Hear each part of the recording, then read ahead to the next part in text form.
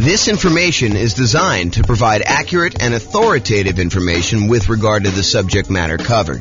It is offered with the understanding that the presenters are not engaged in rendering legal, accounting, or other professional services.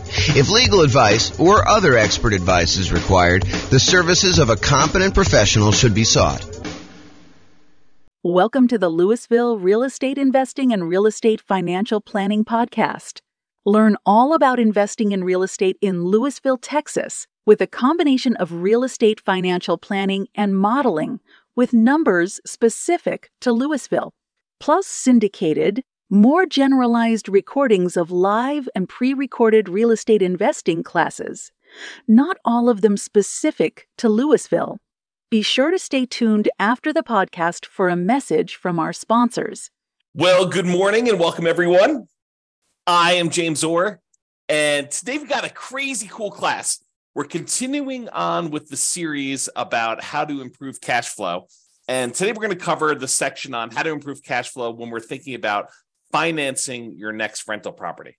So let's jump right in, because we got kind of a lot to cover.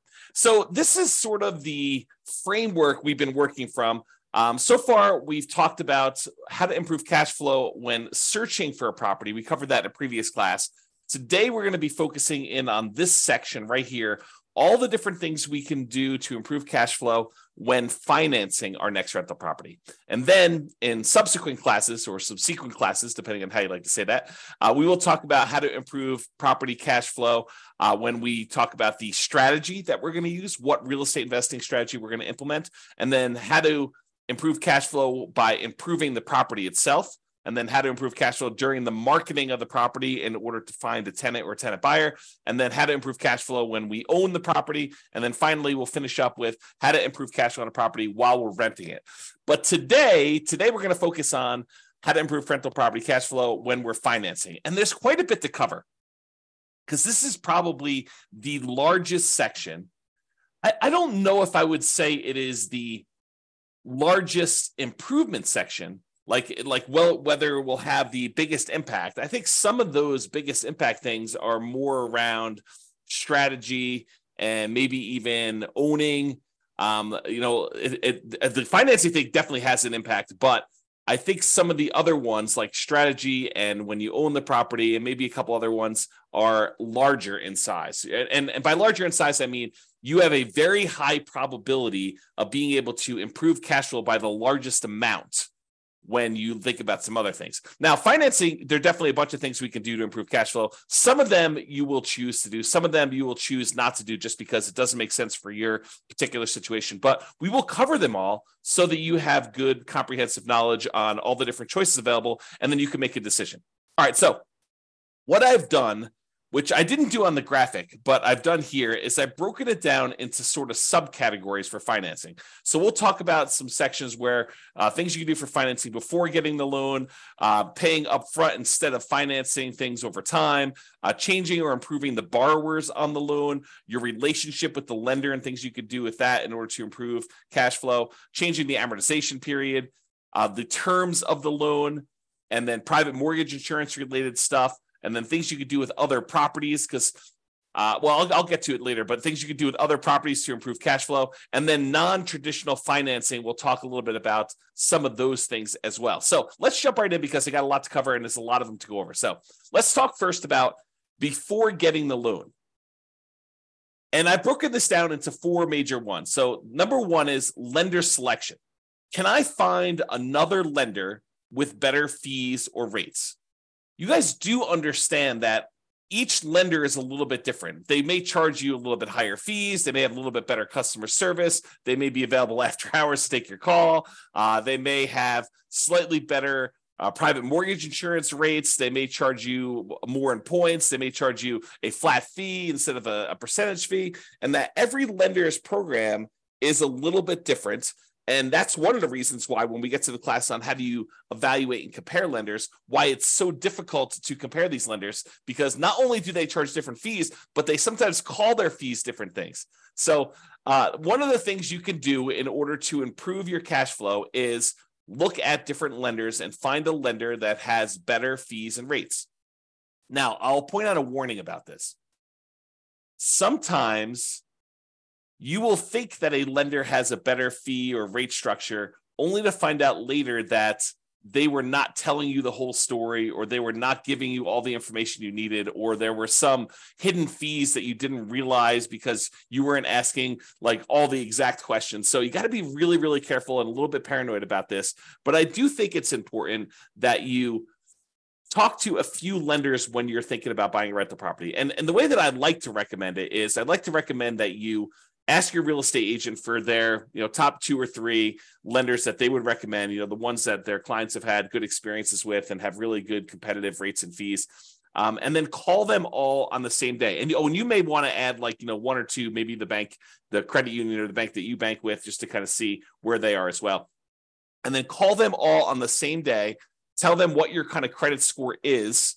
This is the short version of the class on how to evaluate the lenders, but tell them what your credit score is. Tell them you'll let them pull it if we decide to go with you together. But then I'd like you to give me a term sheet showing all the fees and costs of doing the loan and what the rate I would be able to get is with no points. And then I think you want to sort of price it out with no points. And then if you decide later you want to buy down points, maybe you go and reprice this stuff again. But I think for the most part, you're going to price it out based on no points. And then you're going to make your decision based on that. So that's the very, very short version. There's a lot more detail in the class when we talk about evaluating, comparing lenders. But lender selection is a way that you can save yourself, I don't know, I'd say conservatively thousands of dollars. In some cases, it's hundreds of dollars, but if you're really looking at the wide range of what different lenders offer, this could be thousands of dollars, and thousands of dollars could be used to do other things like buy down the interest rate as an example and get a better cash flow on the property. So lender selection is really important. I think you should focus in on that. You can also choose to select your loan by closing costs. Can you pick a loan that's going to have lower closing costs, especially if you're financing in the closing costs, you're going to be adding those to the loan by looking at the different ones and saying, hey, look, if I go this strategy, then I will have slightly higher closing costs than if I go this strategy, and making a educated math-based decision about which one of these you should pick, because closing costs can vary depending on the loan. And some of it may be like upfront private mortgage insurance. Some of it may be the closing costs that particular lender may charge, or the program has specific closing costs that you need to pay, like certain fees, especially if you're doing like some type of down payment assistance program or something like that. Those can have additional closing costs associated with them, which you may or may not want to choose that particular loan program in order to get that particular program because it has these extra fees. So just be aware that closing costs can vary a little bit depending on which program you have, and compare those if you're going to consider multiple loans. The next thing about before getting your loan is whether you should lock or float your interest rate. I think we talked about this when we were talking about searching for property strategies when we were searching for property, but it applies when you're doing your financing as well. Should you decide to lock in your interest rate now, and will rates go up or will rates go down while you're waiting to actually close on your loan, or lock the rate finally in order to get the loan? And this could be a pretty significant difference. Rates have been on the move. I remember some clients about a year ago, because it's been about a year since we saw rates jump from, that 2-3% range to now up to almost 7%. I had some clients who were under contract on a property, and they thought that the rates had bumped up a little bit. And they thought, well, maybe they'll come back down. They did not come back down, and they ended up getting a pretty significant bump in their rate by choosing to wait to kind of let their rate float while they're waiting to actually close on their property. So definitely talk to your lender and your real estate agent about whether or not, what's going on in the market and whether they think it's a good idea to lock your rate in right now. And then you won't be exposed to any increases in interest rates while you're waiting to close, or if you should float your rate because they think that there's going to be a short-term movement. Now realize they cannot predict the future.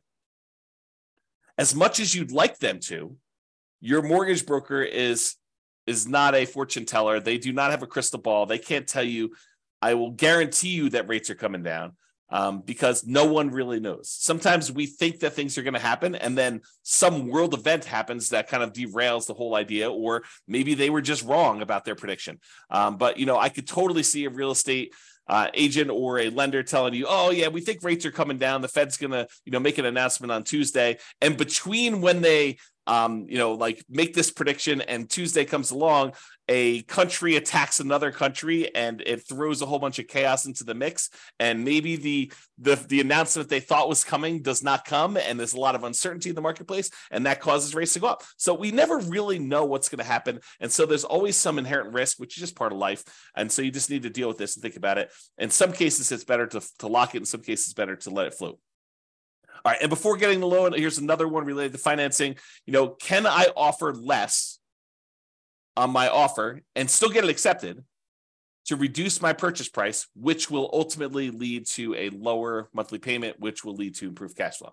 So can I offer less on the property I'm buying to improve my purchase price? That's just something to think about. Talk to your real estate agent to see if that makes sense in your particular situation. In some markets, doesn't make sense. You're not going to get the offer accepted if you offer less. In some markets, you can offer less and still get your offer accepted. So it's definitely an expertise thing with your real estate agent in that market as to whether or not you can offer less and do it. And if you remember my general rule of thumb, for every $10,000 less that you offer, it works out to be approximately $50 per month in payment. Now, that varies with interest rate, and that's based on around 4 to 6% sort of interest rate. It's a little bit less, a little bit more, depending on what it is. But that's the general rule of thumb. For every $10,000 less that you finance, it's about $50. More if it's a higher interest rate, a little bit less if it's a lower interest rate. All right. So those are all the things you can do to improve cash flow before getting the loan. Now let's talk about paying upfront instead of financing. This is the group about things that you could pay for instead of financing them in. And related to that is seller concessions. Seller concessions are when the seller agrees to contribute some money to help you with your closing costs. And you get these by asking for them as part of the offer when you make an offer to buy a property. It's part of the negotiation for you to buy the property. So can I ask a seller to contribute seller concessions to help buy down my interest rate? Now realize for them, it's like giving you a discount on the property.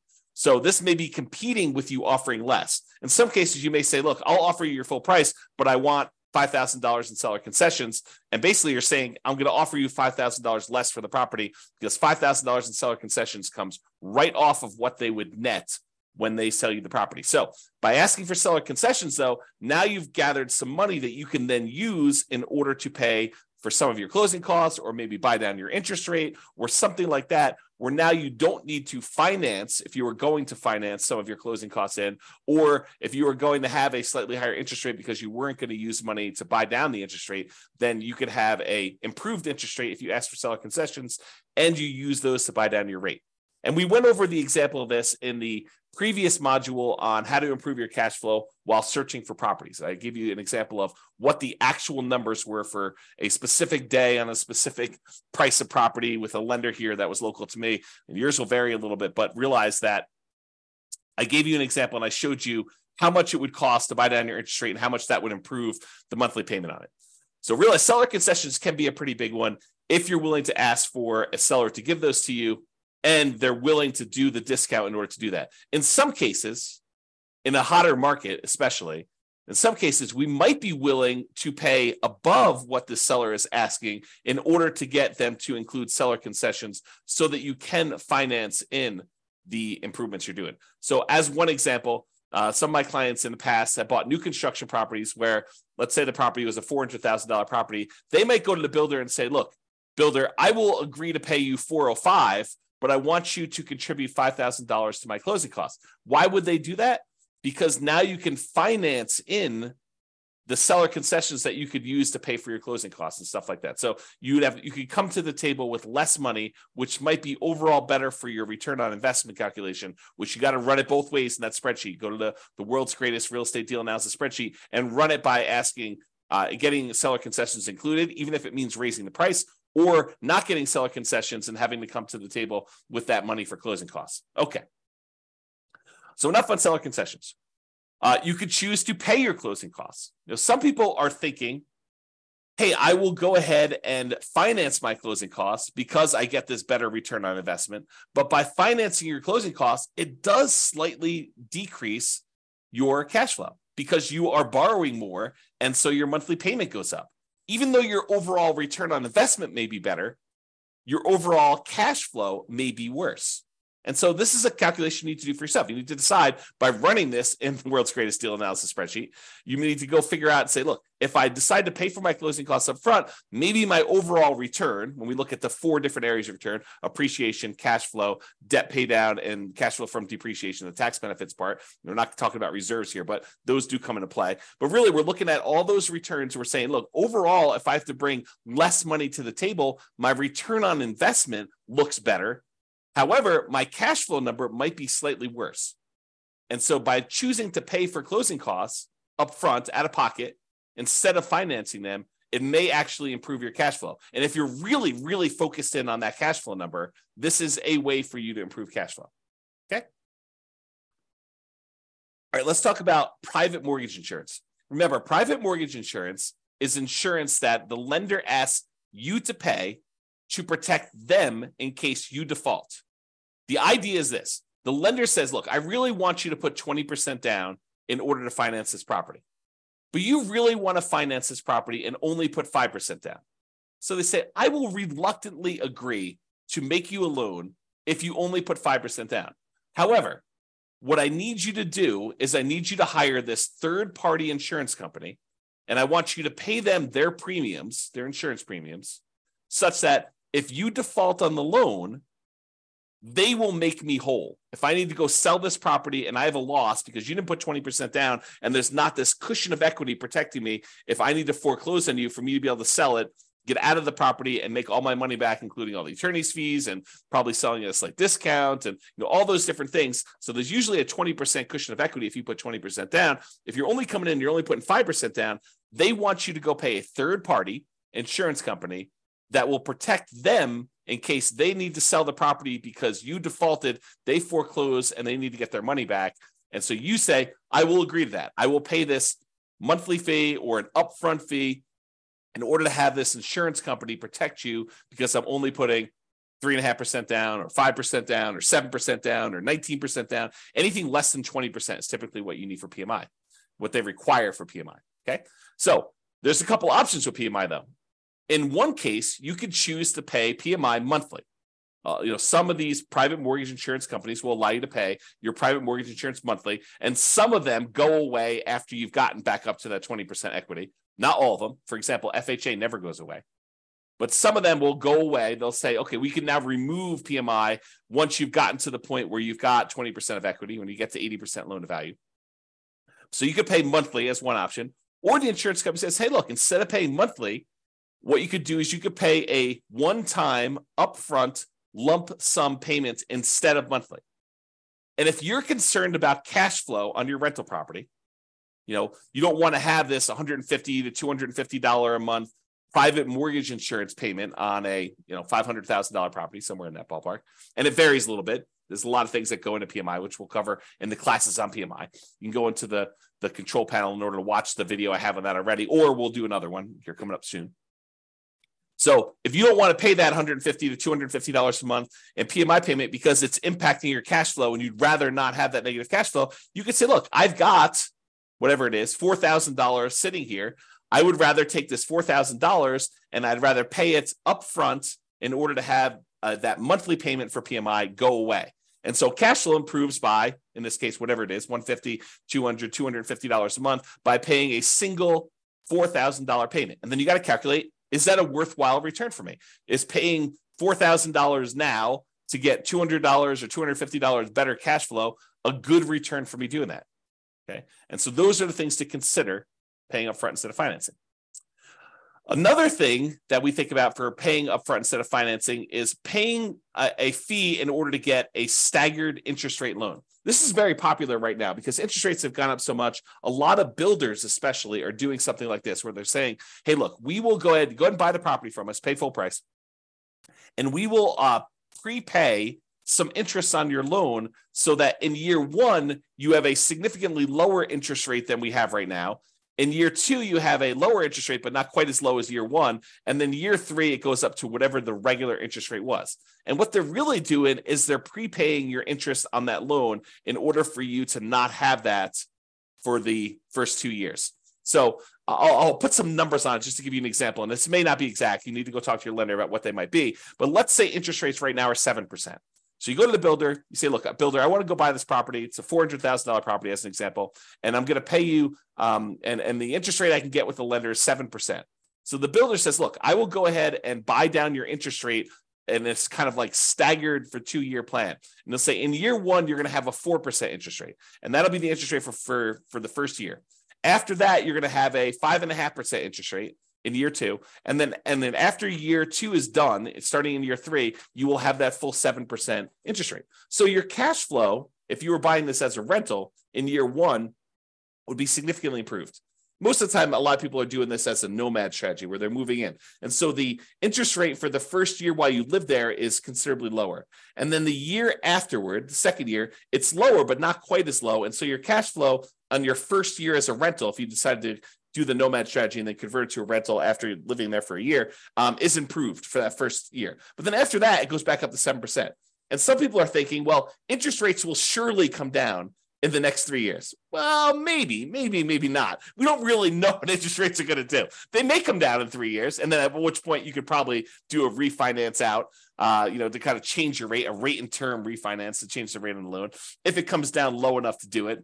And remember, if you were living in the property and then you moved out and now it's an investment property, it's a very different kind of like rate that you might get on investment property than if you got in an owner occupant. It's usually higher. So you got to kind of consider these things when you do that. In general, I'm not saying they're bad. In general, though, I don't like the staggered rate idea. I mean, if you're only going to hold a property for a short period of time, I could see it being beneficial to do for a very brief period of time. But I'd almost rather they take that money and give you a lower rate for a 30-year term. That way you can keep that loan for 30 years. Although some people are like, but James, I'm going to be refinance. I'm going to sell the property because I'm going to reuse the equity. I'm going to re-leverage up. I'm going to do a cash out refinance, or I'm going to go and do a rate and term refinance when rates come down. So why would I go buy down the rate for 30 years if the rates are higher than what I think I'm going to get? Well, we don't know what the future is. And so I think that's one of the big concerns about whether you do this for 30 years or not. Maybe I should do a separate class on that idea. To be determined. And then the other option, which I was just sort of talking about, is you could buy down the rate completely. So you could say, look, instead of doing this staggered rate where I get a lower one for year 1, then a slightly higher one for year 2, and then it goes to the full rate after year 3. And by the way, there may be a 3-year plan out there by the time you get this. Maybe like you buy it down for year 1, year 2, and year 3, and then it goes up to the regular rate year 4. I mean, who knows? These kind of programs change all the time. So just realize, talk to your lender, find out what they are. So the other option, though, is you pay a fee and you buy down the rate for the entire 30-year period. And we talked about this when we talked about searching for properties. I gave you that example of how much it costs to buy down the rate for the entire 30-year period and how much improved cash flow you got by doing that. So that could be a way for you to do this too. So we kind of covered these options. So to recap, paying upfront instead of financing. We talked about seller concessions, getting the seller to contribute some money to help cover your closing costs or using that to buy down rates. Paying the closing costs up front instead of financing them. Prepaying PMI instead of paying it monthly. Getting that staggered rate or buying down the rate for the entire term of the loan. Those are the options for paying upfront. All right, let's talk about changing or improving the borrowers. So let's talk about changing you.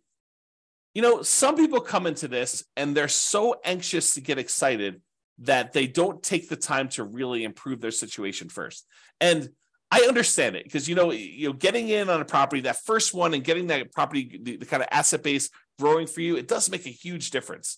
But so does improving your credit score. So if you're coming into this and, you weren't super concerned about your credit score before this, and you kind of let it do whatever it needed to do, and maybe you were late on some stuff, and maybe you had some, serious setbacks that caused you to be late, like medical bills that you couldn't afford or whatever it was, like taking the time to improve your credit score can have a very significant impact on the interest rate you get and on the private mortgage insurance rate you get if you're getting PMI. So it is worthwhile for you to take the time and improve your credit score. And a lot of the things about your credit score are counterintuitive, meaning you might think, oh, I'll just close down this credit card because I'm not using it and that will improve my credit score. Maybe not. And so there's a lot of subtlety and nuance to it. And you should probably talk to an expert, find out if your lender is an expert at improving your credit score, or if not, maybe ask them if they have a recommendation for someone who can help you do your credit score and improve it. And I'm not talking about doing the sketchier stuff to improve your credit score. I'm talking about legit things like making sure you're paying on time, making sure you have your ratios in the right spots, making sure you have the right mix of credit if you're doing it that way. the legit ways to improve your credit score, not like, not paying on anything and then negotiating paying off all your stuff. Like, I'm not talking about doing that, like the scorched earth version of that. That's not what I'm referring to.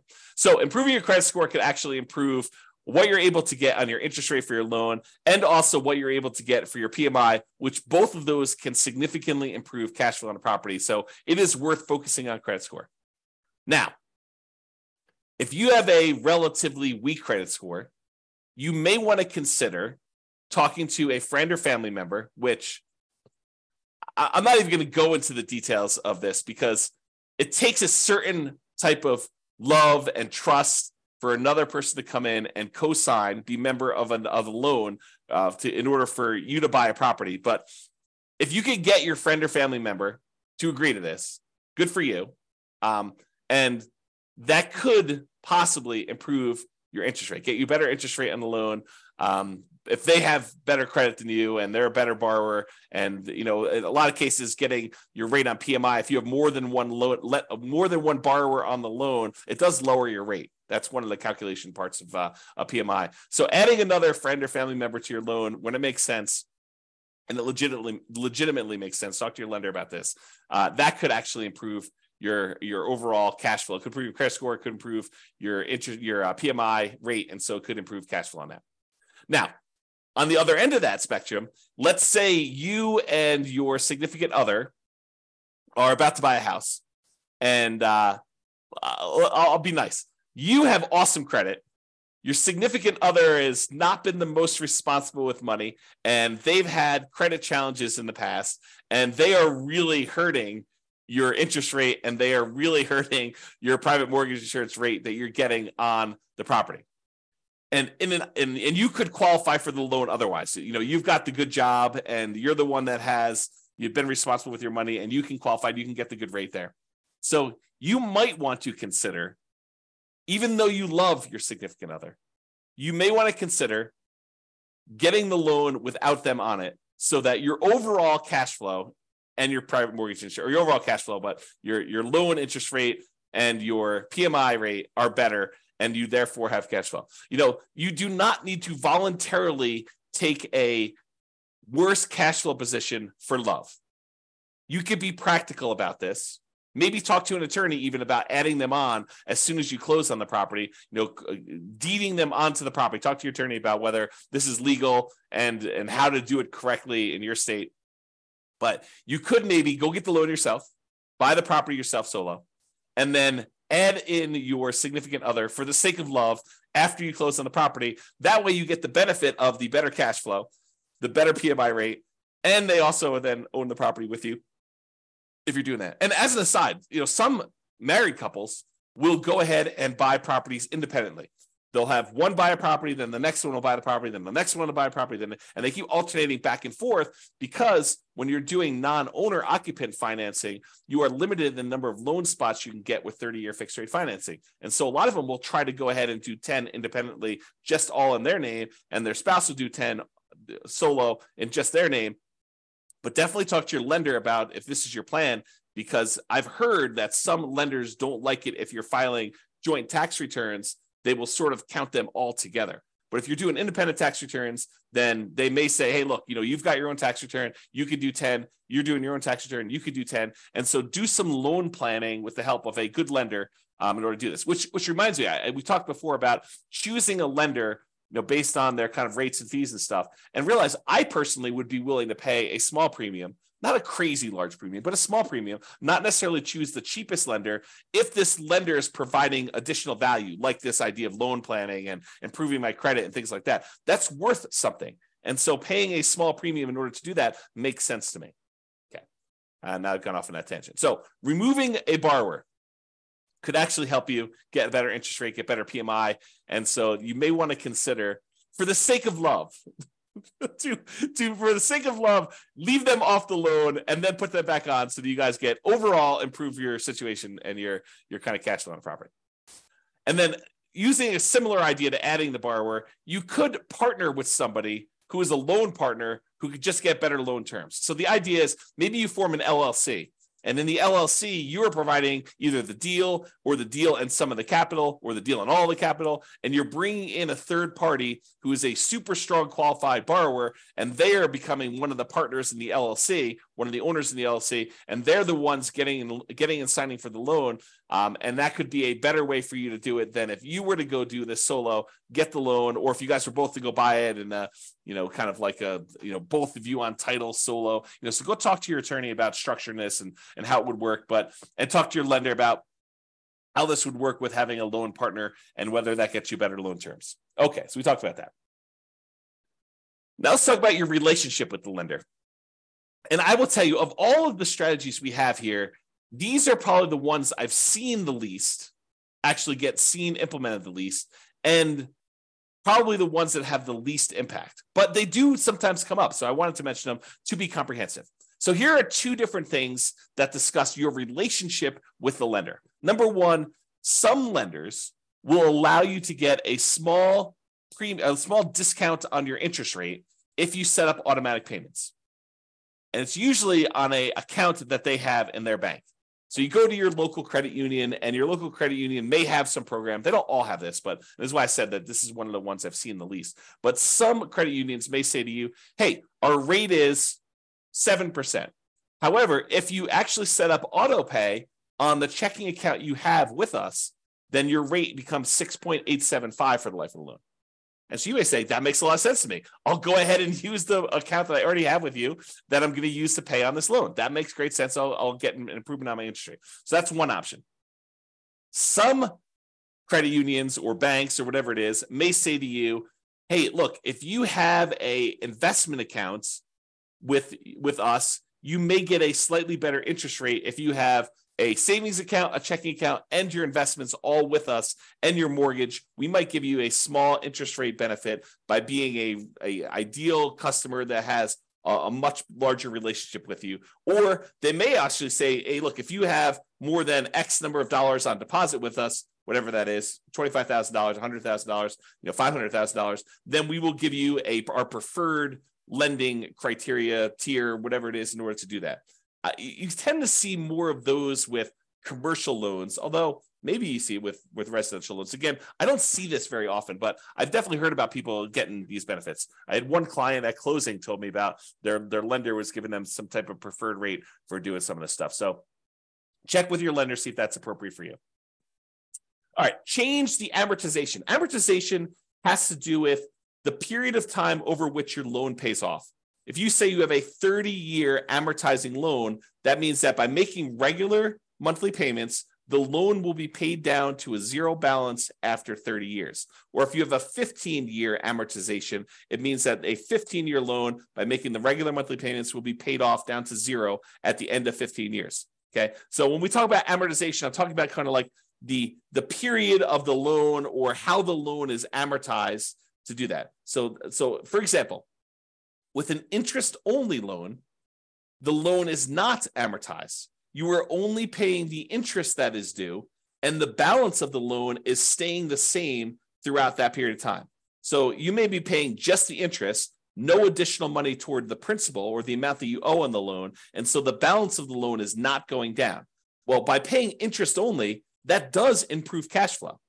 So you could choose, if your lender offered this and you were willing to do this, to say, look, I'm not willing to have a 30-year amortizing loan. I want to have an interest-only loan.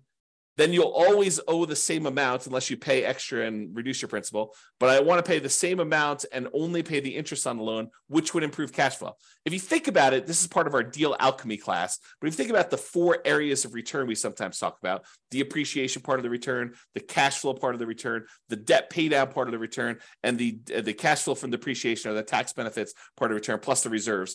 But if you think about those kind of primarily 4 areas of return, what we're doing by doing an interest-only loan is we're using deal alchemy in order to say, hey, look, instead of taking the return we're getting from paying down the loan, the amount of money we'd be paying in principal, we're moving that return up into the return quadrant for the cash flow. So we're saying, look, we're taking a 0 return on debt pay down, and we're moving that to the cash flow portion of our return. So that could improve cash flow by doing that. So you could do an interest-only loan if you wanted to do that instead of having the loan be paid down. There are some rare loans out there, less common these days, but I wanted to include this to be comprehensive, where you can pay less than the interest that is due. So if you think about it, you have a $400,000 property, a $400,000 loan, you're paying 7% interest on it. They can calculate out how much interest is due in that month. It's 7%, times the 400,000 divided by 12. That's how much interest is due in that first month. But if you decide to pay less than that amount, then the balance of the loan increases. It goes up. You no longer owe $400,000 after the first month. You might owe $400,200. And then the next month, your interest that is due is actually higher. And so if you have this negatively amortizing loan, the loan balance actually increases each time you make a monthly payment because you're not even paying the full amount of interest that is due, which improves cash flow, oddly enough, right? You're basically taking that debt pay down part of the return, and instead of making it zero with like an interest-only loan, you're making that negative. And then you're moving that return up into your cash flow part of your return because those things, they're kind of like opposite ends of kind of like a balance where if one goes down, the other one goes up, right? You think about it that way. So in this case, if you were willing to take a negative amortizing loan, which most of the time I don't recommend this because the amount you owe in the property is actually increasing each month. It's kind of a weird position to be in, but you could actually do this in order to improve cash flow. All right, rate from loan term. So I don't know if you realize this, but if you get an interest rate on a 30-year loan versus the interest rate on a 15-year loan, the interest rate on a 15-year loan tends to be lower than the interest rate in a 30-year loan. So if you go to a lender and you ask them for quotes for both a 15-year loan and a 30-year loan, the 15-year loan will have a lowest interest rate.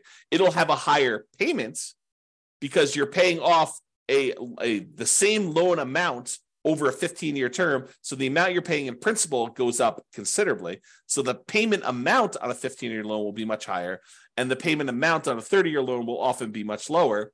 However, the interest rate on a 15-year loan will be lower, and the interest rate on a 30-year loan will be higher. Okay, so you could go to a lender and say, I'm going to change my loan term in order to change the interest rate, which might impact your cash flow on a property and may be beneficial for you. It's not going to be beneficial from a pure cash flow perspective, probably change from a 30-year to a 15-year loan, but it might actually improve your overall return on investment numbers. Although you'd have to do the math on that. And I think most of the time it would not, but you can do the math and see. Okay. Loan term. So this is part of changing the amortization. Can I change the loan term? For example, instead of getting a 30-year loan, you could try to get ready for this? A 40-year loan. Because 30 years is not long enough. If we spread this thing out over 40 years, that's better, which they're offering them now. It's my understanding. There are some options for getting 40-year loans. They're rare still, might be hard to find, but I've heard of people getting these 40-year loans. I think my friend Jason sent me over an email talking about 40-year FHA loans, if I'm not mistaken. I was like, that's crazy. So anyway, if you got a 30-year loan, the payment on that would be higher. Hard for me to even say. 30-year loan would be higher than if you got a 40-year loan for the same reason that a 15-year loan would be higher than a 30-year loan, right? If you're trying to pay off a $400,000 loan over 15 years, the payment for that's going to be higher than if you try to pay off the same $400,000 over 30 years. Well, you could do the same idea. If you go from 30 years to 40 years, your payment will actually go down. And so that would improve cash flow. Something to consider. All right. So we've talked about changing the amortization. Let's talk about loan terms. Loan terms are sort of like the things that go into the loan. So amount borrowed. Could you put more down, larger down payment, to reduce the amount that you're borrowing? Or could you buy a less expensive property, put the same percentage down, and reduce the amount you're borrowing? Because by reducing the amount you're borrowing, that would improve your cash flow. So change the loan terms. Either put more down or reduce the amount that you're borrowing by buying a less expensive property. You can also adjust this by adjusting the loan to value. Can I put more down to improve my interest rates by doing a lower loan to value? For example, if you put 20% down to buy an investment property, they will quote you a certain interest rate. Let's call it 7.5. However, if you put 25% down, if you put 5% more down, not 5% more of the 20%, but 5 points more. So 20 to 25. I know that's confusing. Put 25% down instead of putting 20% down. then they will give you a lower interest rate. It may go from 7.5 to 7%. It's that significant. So a lot of times when you run the math, if you've got the ability to come up with extra down payment, one of the biggest jumps you tend to get is going from that 20% to the 25%. And they do usually have jumps for 25 to 30 and 30 to 35. They just tend to be a little bit smaller. But there's a big risk, or at least perceived, it probably is true, but there is a big risk reduction for them by having you go from 20% to 25%. And so they will often give you a better interest rate from going from 20% to 25%. And it can be significant. This could be a significant way to improve your cash flow from two perspectives, right? First of all, you're borrowing less because you're putting more down. And secondly, by getting more down, you're getting an improved interest rate, which will further improve your cash flow. So you get like a double positive benefit by putting this more down in order to go from a certain loan to value to a higher one. And by the way, this applies to from putting 3.5% down the FHA loan to maybe putting more down, or putting 5% down on a conventional loan to putting 10% down. So this could also improve it that way. You got to call up your lender and find out what the difference is at that time for you and your specific credit score and your specific loan amount, and see what the numbers are. And they change all the time. So I can't give you like a fixed number. It's always this. You got to call your lender to find out, but it can improve it. Okay. And another option is, instead of getting fixed rate financing, which I'm a big fan of, being able to lock in a interest rate for 30 years makes a lot of sense for me. You limit any type of interest rate risk you have moving forward. And even though everyone thinks, hey, interest rates, they're really, really high right now, they're not really, really high right now. I think I did this. I did like a confidence meter, an interest rate confidence meter, where I showed you what percentage of the time in all of the history we have for 30-year loans have interest rates been above this thing. And I don't remember the exact number. I probably should go look it up before I quote it on here. But it was something ridiculous. Like the interest rates were higher than 7%, 60% of the time, or something crazy like that. Okay, you can go look up my confidence, I think it's called interest rate confidence meter that I built, and you can put in your interest rate that you're getting right now, and it will tell you over historic time what percentage of time the interest rate was higher than that. And people think, 7%, that's really high. No, it's not really high. It's not even a halfway. Right? Half the time it's been more than that. Okay, so could interest rates go back down? Absolutely. Could interest rates go up from here? Absolutely. And so getting a 30-year fixed rate financing eliminates that upward risk you have and locks you in. Now, there's a great benefit of getting these 30-year fixed year financing, because if rates do come down, you can choose to pay a little bit of money and ratchet that rate down. You could go from 7% back down to 5 or 3 if it goes back down that low. Okay. But you don't have the risk of it going up to 9 or 11 or 15 or 18, which it has gone to. Okay. So those are things you can consider. So why was I telling you this? Because you could choose to take an adjustable rate interest rate in order to get a lower rate right now in order to improve cash flow in the short term. But you're doing that, but you're adding in the risk that interest rates will go up higher than what you could have gotten fixed right now. So as an example, and I'm going to make up numbers. Let's say you could go, and if you got you could get a 7% 30-year fixed rate financing right now if you got a loan for 30 years. Or the lender says to you, or right now, I could give you 5.5% if you take an adjustable rate mortgage where the rate adjusts every year. And it can't go up above 9, as an example. And you're like, wow, the cash flow difference between 7% right now and 5.5 with an adjustable rate mortgage, 7% fixed rate for 30 years versus 5.5 where it adjusts every year, or maybe it's fixed for 5 years. They get you with this, right? They're like, hey, it's fixed for 5 years and then it adjusts every year after that. You're like, oh, that sounds great. But there's all different programs. They vary. Okay, but let's say, for the sake of this argument, let's say it adjusts every year. So they say, I'll give you 5.5 today, but it can adjust every year. You're like, that sounds really good. I'll get better cash flow, and rates are surely going to go down. They're just kind of like got this like bump right now because we're trying to get inflation under control. And as soon as inflation gets under control, we're going to drop rates way back down to 3. I'll refinance out. This will be a win all the way around. Maybe. And let's say next year, the rates are now at 9. And yours says, okay, it's going to bump up, and maybe they have a cap on how much it can bump up each year. And so maybe the cap is a point each year. So it goes from 5.5 to 6.5. Like, I'm still winning. Year 2, it's still lower than what I could have gotten if I did fixed rate financing that year. And you got another year, and now rates are 11. Or maybe they're still at 9. And so your rate goes up from 6.5 to 7.5. And they're like, whoa, this is higher than what I could have gotten 2 years earlier if I had just picked the fixed rate one. And so maybe it stays there for 5 or 6 years and it kind of keeps bumping up that 1 point a year. 7.5 becomes 8.5 until eventually it becomes 9. And now you're 2 percentage points higher than you were. Sure, you got improved cash flow for that first year or 2 or 3, but then after that, it's actually been higher. And it could go back down. So you could get a benefit of it adjusting back down on you for doing that. Maybe that's part of your adjustable rate mortgage program. But realize that there's a risk to taking these adjustable rate mortgages. And you need to decide if you're comfortable with that risk or if you'd prefer to lock in some type of 30-year fixed rate financing, eliminate that risk from your portfolio. And we'll talk about this when we go into the risks of real estate investing and how to mitigate those. This is one of the ways to mitigate it. This particular risk is to get these 30-year fixed rate financing things. And then if rates drop down, you could benefit by paying a little bit of money and actually refinancing, do a rate and term refinance and lower your rate then. Okay, so we talked about loan terms, the amount borrowed, loan to value, and adjustable rate. So about private mortgage insurance. We covered what it was earlier, but you can choose to not pay private mortgage insurance. How do you do that?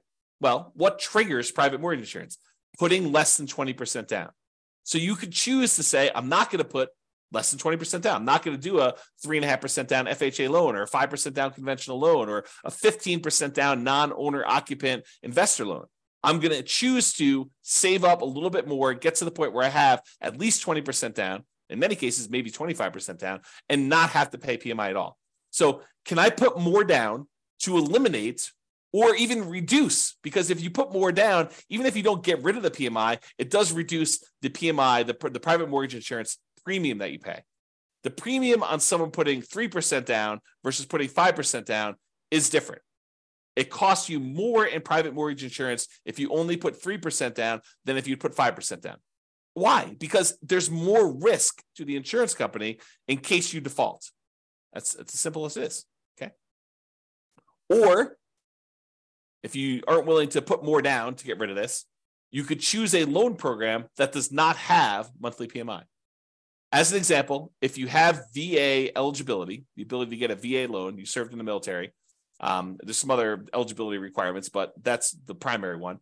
If you served in the military, the VA loan does not have monthly PMI. They have a upfront like guarantee fee or VA funding fee that acts sort of like private mortgage insurance. Basically, they're collecting this funding fee that, and then the VA is actually guaranteeing the loans for the lender. So if the lender says, "Hey, look, they defaulted, they only put 0% down, and they defaulted on this," the VA then guarantees the lender and pays them for that. So that's why there's a VA upfront funding fee. It acts like a version of PMI. It's not called PMI, and it's not monthly, so it improves your cash flow, and you could finance it. But that's kind of how the VA thing works. So you could choose a loan program that does not have monthly PMI and do it that way.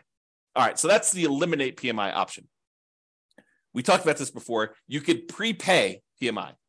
You could choose to pay for PMI in one upfront lump sum payment instead of monthly, and that would improve your cash flow. You pay $4,000 instead of $200 a month.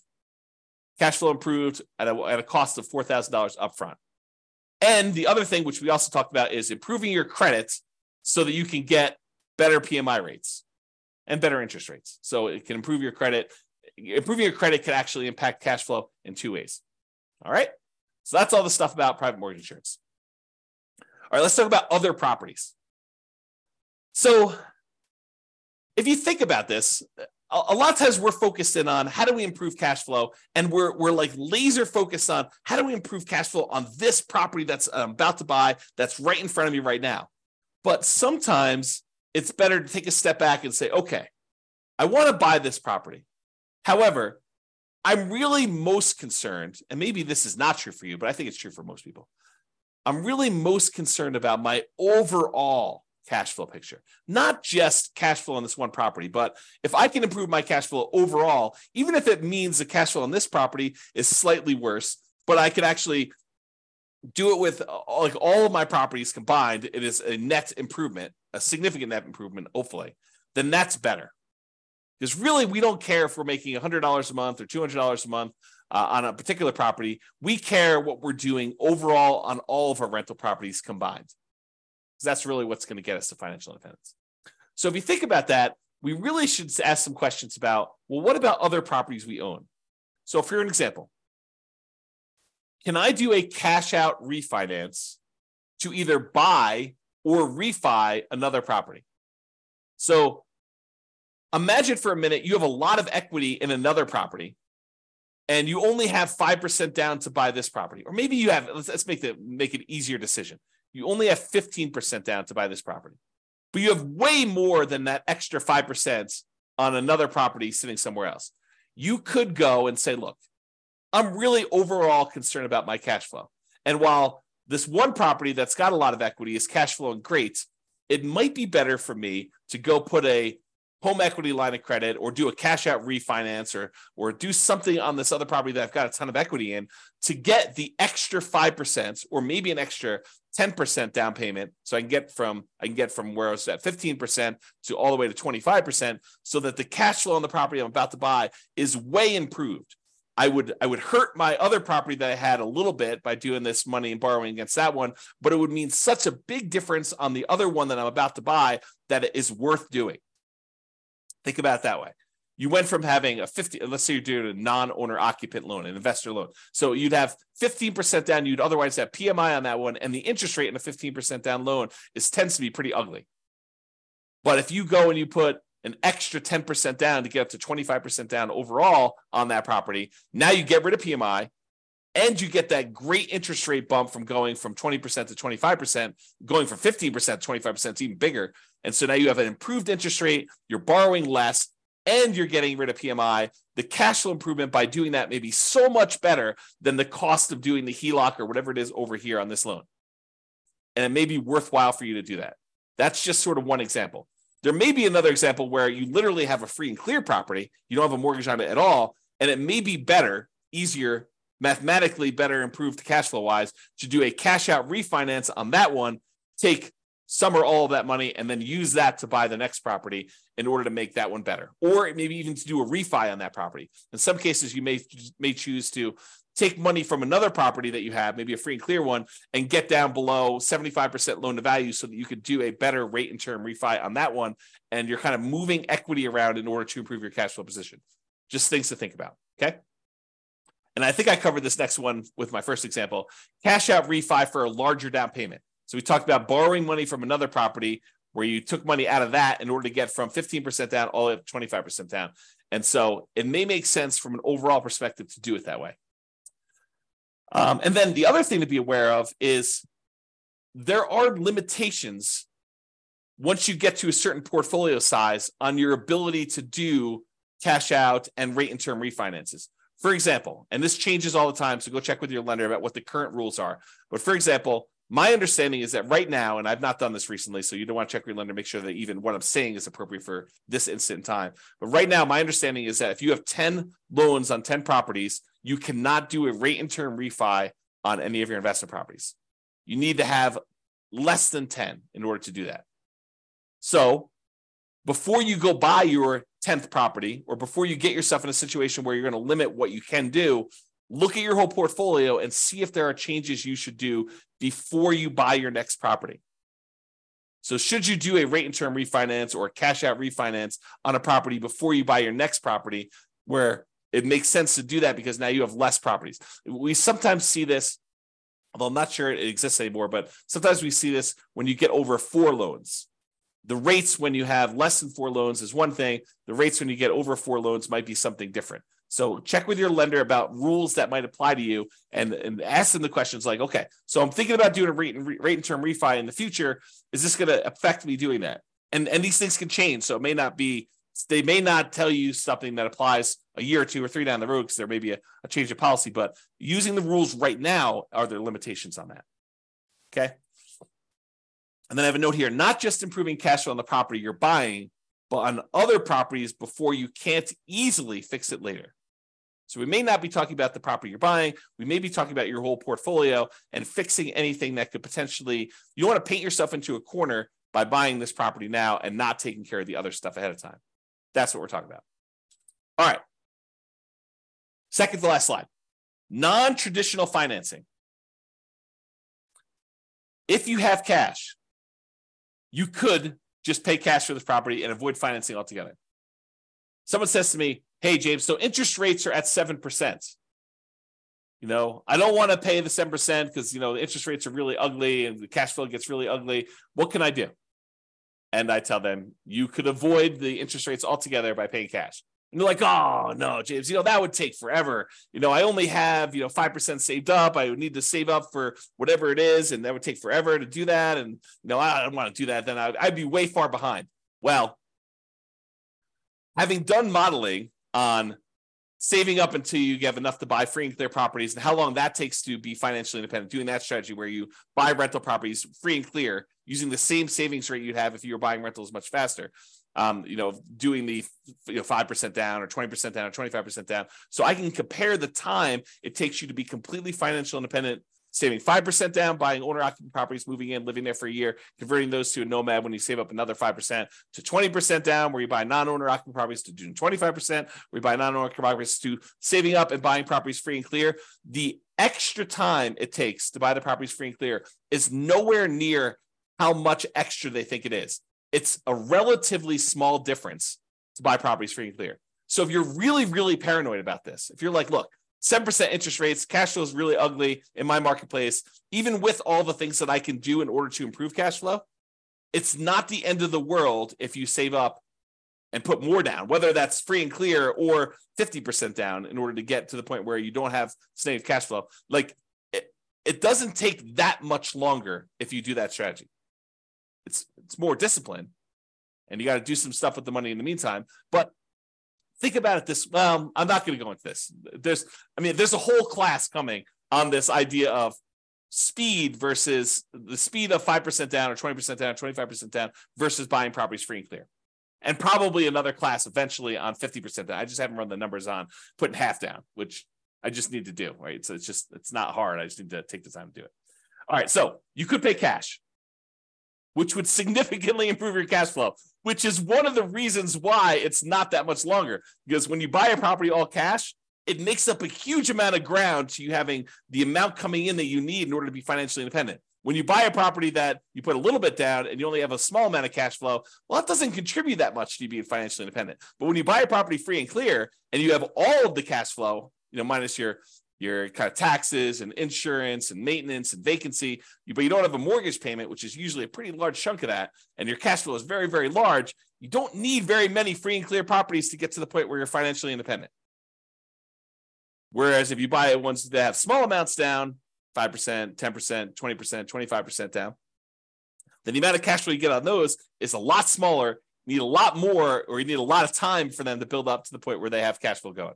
So math is really interesting. All right, I've gone off on a tangent long enough on that one. So you could pay cash. And would it be better to do that as a consideration for you? You could choose to seek out private financing. Talk to grandma and grandpa at the Thanksgiving table and say, hey, you got any money in CDs? I'm doing this real estate investing thing. Interest rates right now are 7%. What are you earning on your CDs? Well, I'm getting 2%, 3%. Okay, well, how about you loan me money at 4%? I'll pay you 4% on your money there. So you could structure private financing to get better terms than you could by going to a bank. Or all the creative financing things like owner financing, where you negotiate with the seller to get like purely bespoke financing terms, where it doesn't matter what the market's doing. You and the seller come to terms over what interest rate they're going to charge you, whether that's 11% a premium or 3% a big discount or 0% in some cases, right? Depending on how you structure it. So you could do owner financing like that. You could do subject to or wrap financing. Subject to is where you buy a property and you leave the existing loan in place. You're buying the property subject to the existing financing. Or wrap financing, where they have an existing loan and they're wrapping that with a new loan and they're making payments to the underlying loan and you're making a payment to them and they're keeping the difference. Or the lease option family, acquiring properties on lease option, where you're agreeing to lease a property from somebody for a period of time, and you have the rights to buy that. You have an option to buy it in a year or 2 or 3 or 4 or 5 or 10 in the future. Or maybe it's a lease purchase where you have a lease in place and you have a purchase contract that goes out a year or 2 years or 3 years or 4 years or 5 years or whatever it is, like that whole family of things. So would a seller consider some type of creative financing could be a solution to improve cash flow while we're talking about financing? And would those be better terms than you can get now from a traditional lender? Things to consider. Or the last one, loan assumption. We have all these loans out there that got 3%, sometimes less than 3%, sometimes 4% interest rates. And now interest rates are up at 6s and 7s. And so the loans that they had before are attractive, and some loans are assumable. For example, FHA loans. The challenge I think we're running into here with these loan assumptions, we've got all these really attractive loans out there, but unless you can get a big enough discount where the amount you need to bring to the table is relatively small, you're assuming the loan at what their current balance is. And since property values went up so much, we have this huge amount of equity that a lot of these sellers at least perceive that they have. And so you need to either pay off that equity or structure it in such a way that you're getting a big enough discount where the equity is a reasonable amount to pay in order to acquire these properties. But these could be attractive ways to structure it if you can overcome some of the challenges we have associated with that. Okay, so that's it for all the traditional financing. So in conclusion, optimizing cash flow is about maximizing income and minimizing expenses. And I have a typo. Correct the typo. All right. It's about maximizing,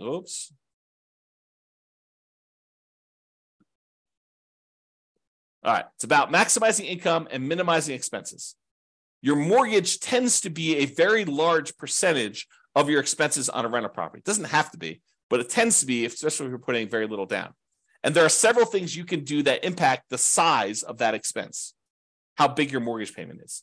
That's largely what this class was about. Making financing a prime lever for improving cash flow. So if we can fix that very large percentage of your expenses, that allows us to significantly improve your cash flow, which is why this becomes such a big, robust area to focus on. It is better, in my opinion, to take time to more holistically look at and improve on all the various aspects and stages of what improves cash flow. And so this one was one that had a lot of different options, a lot of different ways to improve it. Not necessarily all the biggest ways, although some of them could be pretty big, but not all of them are the biggest ways, but they could be an improvement for you. All right, so that's it. Hope you enjoyed the class. This has been James Orr. Bye-bye for now. With home prices up, mortgage interest rates up, and rents up, but not quite enough to counteract the higher prices and interest rates, cash flow on rental properties in Louisville is harder than ever. Book a call with the Real Estate Financial Planner to apply our proprietary 88 strategies to improve cash flow on your rentals. See the show notes for a link to schedule your call and improve your cash flow today. If you're a real estate agent, lender, or professional in Louisville that wants to help our real estate investor listeners, consider reaching out to learn about collaboration opportunities with this podcast. We'd love to add more value to our listeners by having you assist our investors buy, sell, and finance their real estate investments. See the show notes to schedule a call to discuss collaboration opportunities.